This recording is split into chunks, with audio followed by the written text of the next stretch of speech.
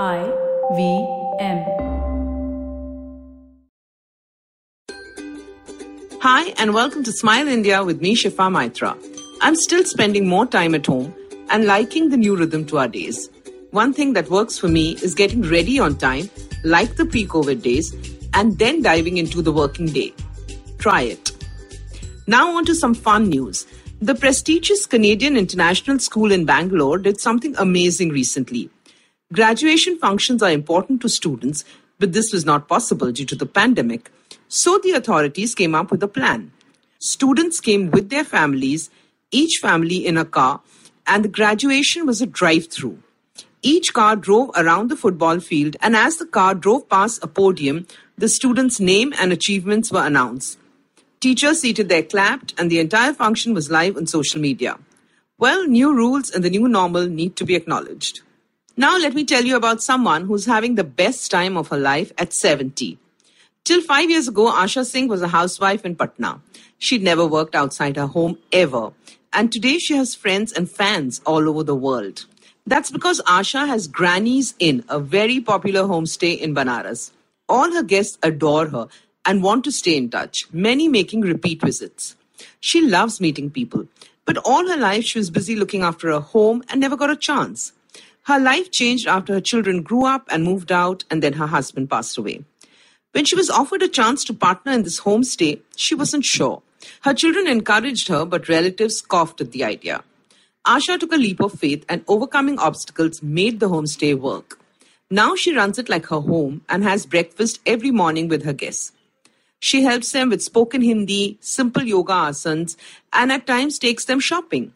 For the first time in her life, she's making good money, but most importantly, she's having fun. Here's something that happened in Jodhpur. In order to ensure that the curfew is being maintained, police was present at most places in the city.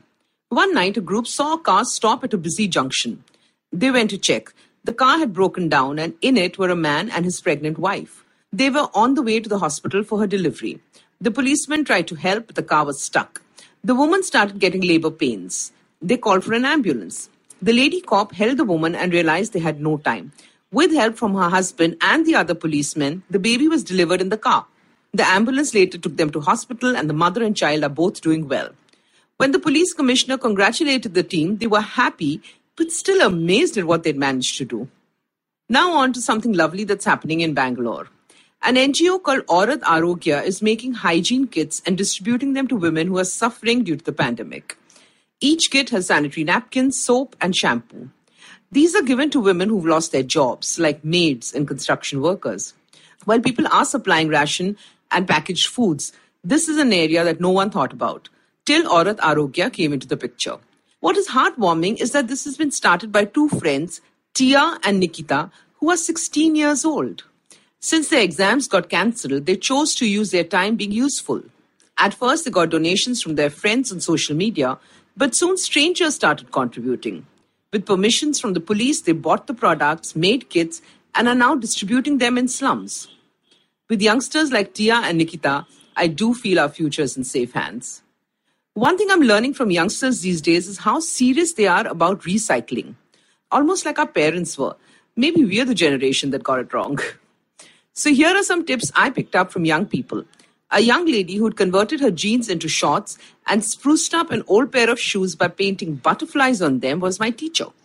A kurta with stubborn stains was dyed with haldi that I had at home. There are videos on this, so do check it out. You could also use old glass bottles, throw in some fairy lights from your Diwali stash, and watch your room turn glam. If you like this podcast, don't forget to check out other interesting podcasts on IVM Network. You can listen to us on the IVM Podcast app or ivmpodcast.com. You can also follow us on our social media. We are at IVM Podcasts on Twitter and Instagram.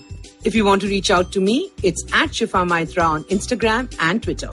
See you next time on another episode of Smile India.